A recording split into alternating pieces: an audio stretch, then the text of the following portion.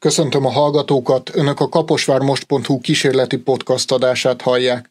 Szekeres Marnó Alán vagyok, a lap főszerkesztője. A most induló új sorozatunkban Schenk Jánossal, a Kapos Extra alapító-főszerkesztőjével beszélgetünk a heti rendszerességgel megjelenő jegyzetei kapcsán. János, nagy tisztelettel köszöntelek a műsorban. Én is köszöntök mindenkit, különösen minden kaposvárit, és természetesen a szerkesztőséget is. Ezen a héten a főpróba megbukott címmel írtál jegyzetet a másfél héttel ezelőtt Borsodban rendezett időközi országgyűlési választás tapasztalatairól. Mint tudjuk, a Fidesz-KDNP ismét elnyerte az ott élők bizalmát, így az országgyűlésben is megmaradt a pártszövetség kétharmados többsége. Ami viszont meghökkentő, hogy a sokadik sikertelen próbálkozás ellenére is úgy tűnik, a hazai ellenzéknek sikerült szerencsen elérnie, hogy szavazóiknak ne legyen zavaró az együttműködés. Dacára annak, hogy ez néhány éve még elképzelhetetlen volt. Hogyan látod, a közös mumus felettetheti a korábbi ellentéteket? Én úgy látom, hogy nagyon sok magyar politológussal ellentétben nincsen semmiféle ellentét a mai pártok között. Azok, akik összefogtak, az a 6 párt, a legjobb tudomásom szerint, az egy egészen más problémával küzdenek, mint korábban. Régen az volt a központi kérdésük, és az ellentétnek a dupla magja, hogy a Gyurcsány Ferenc személye, a másik pedig az volt, hogy a Jobbik az egy szélsőséges párt. Jelen pillanatban ez nem áll fönn. Hogyha belegondolunk, már nincs Schiffer András, nincs Vona Gábor, nincs Mesterházy Attila, akiknek nagy probléma volt a Gyurcsány és a Jobbiknak a szélsőségessége. Jelen pillanatban az van, hogy mindenki elfogadja már ezt a mostani felállást, program szinten pedig nem volt soha ellentét köztük, meggyőződésem, és nincs programjuk. No igen, de mégiscsak arról van szó, hogy minden ellenzéki párt fenntartás nélkül beáll, mint ahogy most történt, egy olyan jobbikos jelölt mögé, aki korábbi kijelentései alapján talán antiszemitának is tekinthető, ezt a jegyzetedben is említed. Tehát a kérdés mondjuk az ennek kapcsán, hogy Németországban, ahol te részben ott élsz, részben Magyarországon, Németországban vajon elképzelhető lenne egy közös jelölt egy ilyen bíróféle alakból? Elképzelhetetlen. Ezt nyugodt szívvel mondom, mert ahogy Magyarországon a magyar miniszterelnök azt mondta, hogy az antiszemitizmussal szemben null tolerancia van, úgy Németországban ez még erősebb, ha van ennél már erősebb. Ugyanis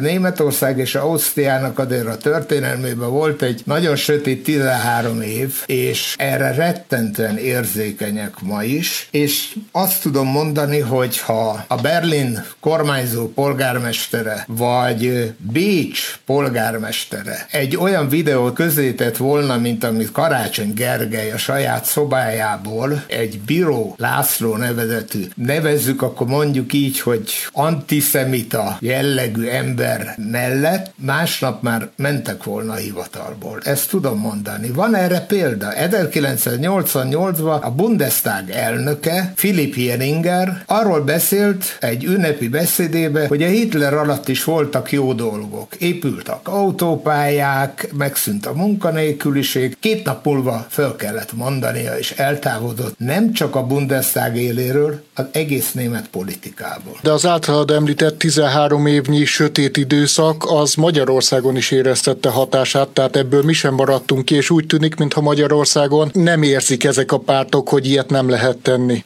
Hát igen, ez egy teljesen reális dolog, mondani szerettem volna, hogy azért ez a sötét árnyék ránk vetődik egy kicsit, és azért, ha visszagondolunk az elmúlt 30 év politika történetére, az például, mondok egy példát, az MSZP nagyon keményen lépett föl Cuslág János viccelődése ellen, és akkor, amikor a Lendvai Ildikó és a Kovács László jelezte ennek a pártnak a vezetését, Cuslág Jánosnak mennie kellett a politikából. És ma úgy látszik, hogy a null tolerancia csak a jobb oldalra vonatkozik. Miközben az nyilvánvaló, hogy az összefogás, vagy az a vélt összefogás annak köszönhető, hogy az ellenzék pártjai nyilván úgy látják, csak így sikerülhet megszerezni a hatalmat, és erre talán lehet okuk is, már hogy ezt higgyék, hiszen tavaly az önkormányzati választásokon sok helyütt, tulajdonképpen a legtöbb helyen sikerült egy jelöltet, illetve koordinált indulást végrehajtaniuk, de mégis úgy tűnik, mintha a közös indulás még menne, de a közös kormányzás, vagy egy városnak, egy településnek településnek a közös vezetése, annál kevésbé. Vajon mikor veszik észre ezt a választók? Hát az, hogy a választók észreveszik-e, az egy nagy kérdés. Jelen pillanatban úgy néz ki, hogy még kevesen vették ezt észre, de azért egyre több jel mutat arra, hogy akkor, amikor hatalomra kerülnek, akár egy kerületbe, akár egy nagyvárosba, ott azért jönnek a sorozatos hibák,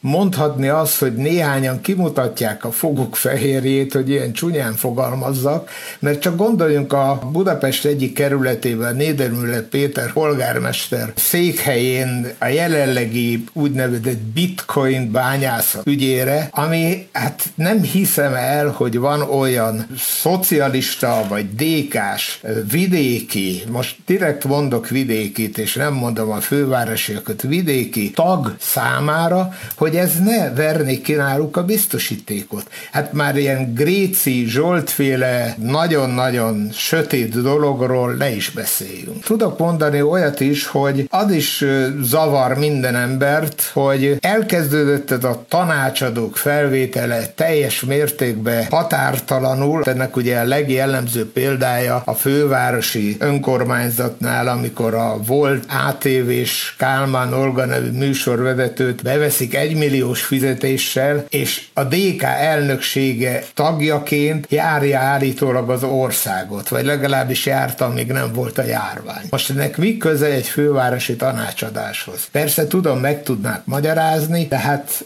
magyarázat az kevés lesz egy idő után a választóiknak is. A jegyzetetnek van egy nagyon érdekes része, ez pedig az, amikor tágabb kitekintésben vizsgálod, hogy van-e bármiféle előzménye az ilyen jellegű összefogásnak, és bizony találtál erre példát, de nem túl dicső korszakot idézel meg, hiszen az 1948-as kommunista hatalomátvétel időszakáról van szó. Valóban olyan szoros lenne a kapcsolat 7 évtized távolából. Látszólag nem szoros, de mégiscsak. Ugyanis arról van szó, hogy 1948-ban megalakult a Magyar Dolgozók Pártja. A Magyar Dolgozók Pártja volt az első, a legjobb tudomásom szerint, történész vagyok, talán valamit egy kicsit konyítok hozzá, a legjobb tudomásom szerint nem volt előtte ilyen összefogás. Az egységes párt is egészen másképp alakult annak idején a Horthy korszakban, de ez a Magyar Dolgozók Pártja, ez beolvasztott mindenkit. Látszólag beolvasztotta csak a szociáldemokrata pártot, de ez nem igaz. A Magyar Dolgozók Pártja utána kinevezte köztársasági elnök lenne ma ugye az elnöki tanács elnökének a kisgazda Dobi István, stb. Tehát van szoros kapcsolat azért, mert a Magyar Dolgozók Pártja, amelyik minden kis irányzatot magába összeolvasztott, erőszakkal, szovjet fegyveres felügyelettel, ez ma már nincs valóban, de a Magyar Dolgozók Pártjával alakult ki a kádári MSZNP, kádári MSZNP-ből alakult a Horn-Nyers-féle MSZP,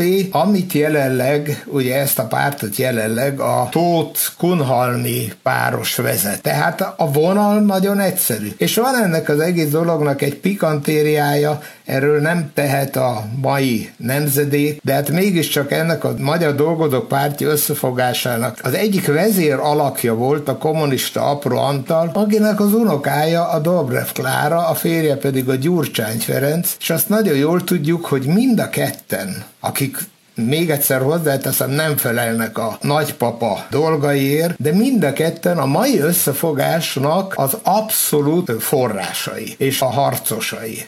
Úgyhogy ez egy ilyen kis érdekesség a történelemből. Talán nem érdemtelen elmondanunk azt sem, hogy bár ma Gyurcsány Ferenc a Demokratikus Koalíció nevezetű pártot vezeti, de hát néhány évvel ezelőtt még az MSZP-nek volt a vezetője, illetve miniszterelnöke is, és akkor talán azt sem érdemtelen felidéznünk, amit talán kevesen tudnak, hogy az MSZP az valóban jogfolytonosan utódja azoknak a pártoknak, amelyeket említettél. Tehát a pártvagyont, a pártszékházat, és így tovább mindent hoztak magukkal. Erre mondtam azt, hogy nagyon szoros ez az utódlás ebbe az egész dologban, de 1948-tól az egy folyamatos dolog a baloldali szocialista párt részéről, és ennek máig megvannak a gyökerei természetesen. Ezt ugyan a mai szocialista párt szereti elfelejteni, vagy legalábbis úgy tesz, hogy ez nem így van, de hát sajnos a történelmet nem lehet meghamisítani. Ha már ezt a korszakot megidéztük, akkor ejtsünk szót arról is, hogy a kommunista szocialista hatalomátvétel után 8 évvel a magyar népnél betelt a pohár. 1956-ban kirobbant a forradalom, és éppen ezekben a napokban emlékezünk az akkori eseményekre. Neked van-e személyes emléked az akkori történésekről? Sajnos van, mert egyrészt olyan korban voltam, amikor emlékszem arra pár napra, pár hétre, ami akkor történt, másrészt pedig sajnos azért, mert hogy ez megtörtént, és ahogy tudjuk, hogy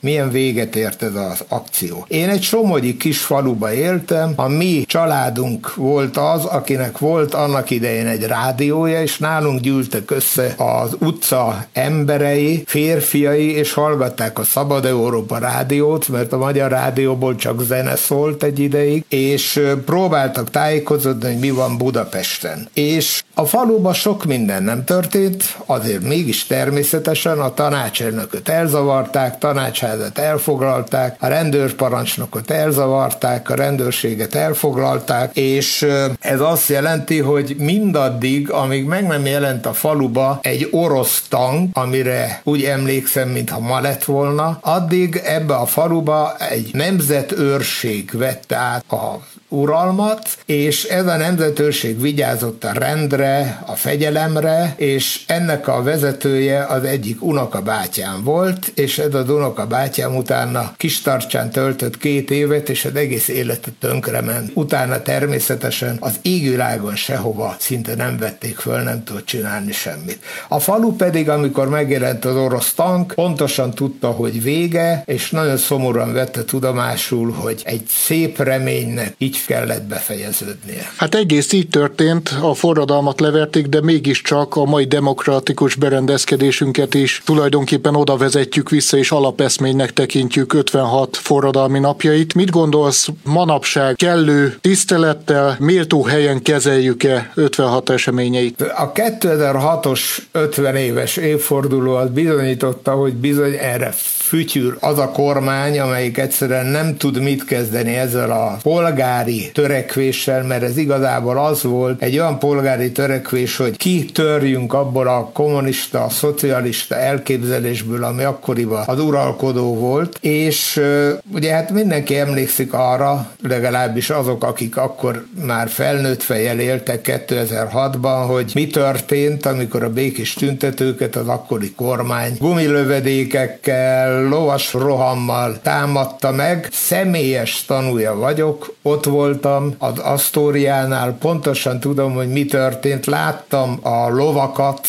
a lovasrendőröket, egy viperát földobta az erkélyünkre, úgyhogy tudom, hogy van, és nagyon örülök annak, hogy a mai rendszer, a mai kormány nem így tekint már erre az időszakra, hanem tényleg, ahogy említetted is, példaként, és remélem, ez marad is így. János, nagyon szépen köszönöm, hogy az első kísérleti adásunkban vendégül láthattunk téged. Arra kérlek, hogy heti rendszerességgel találkozzunk ezen a fórumon, beszéljük át egész azokat a jegyzeteket, amelyek te a Kapos Extra című lapba heti rendszerességgel írsz. Másrészt, ha van olyan aktualitás is ezen kívül, amiről érdemes szót ejteni, akkor arról is tudjunk beszélni. Nagyon szívesen vállalkozom rá, és kérem a kaposváriakat, hogy jó szívvel olvassák a jegyzeteimet, csak jobbító szándékom van vele. Üdvözöllek benneteket. Köszönjük szépen, kedves hallgatóink! Önök a Kaposvár Most.hu kísérleti podcast adását hallották. Ahogy az imént is hallották, a jövő héten terveink szerint újra jelentkezünk. Viszonthallásra!